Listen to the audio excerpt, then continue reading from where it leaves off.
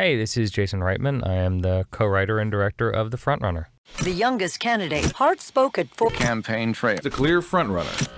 This was a story that I came to my life a few years ago when I heard a Radiolab episode, and I really was unfamiliar with the Gary Hart story at the time.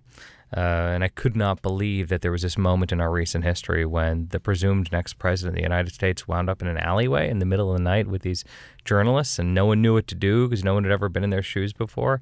And really, he went from being the next president to leaving politics forever in less than a week. There's going to be a story tomorrow about me. Gary Hart was a two-time senator from Colorado who was charismatic and was Kennedy-esque and was handsome and was friends with people in Hollywood, but at the same time was this kind of rugged Midwesterner who had grown up in Kansas and lived in Colorado and went into the race 10 points ahead of Bush and 25 points ahead of every Democrat. And the Miami Herald got a tip. And for the first time, journalists at a major American paper decided to follow up on a tip about philandering. I want to ask you some questions about the woman at your townhouse. Can you tell us how you know her? You can't be serious. No one is staying in my home. There's no need for that. I am serious, sir. What I found was when I would start telling people the Hart story, everyone's perspective was different on it, and it really touched on different things. There was a lot of different ways into the story.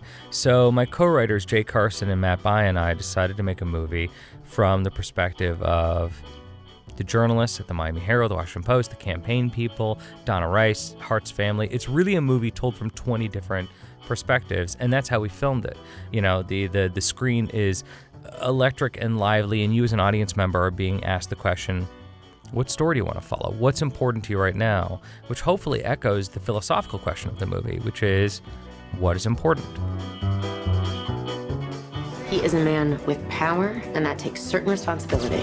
We need to say something. It's nobody's business. None of it is.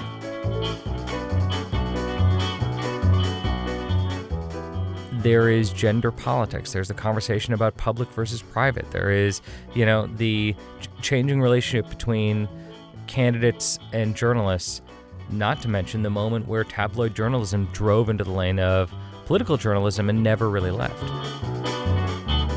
Some other paper used gossip as front page news. I mean, that doesn't mean we have to. It does. It does now. Hey, this is Jason Reitman. I'm the co-writer and director of The Frontrunner, and you are listening to The Texas Standard.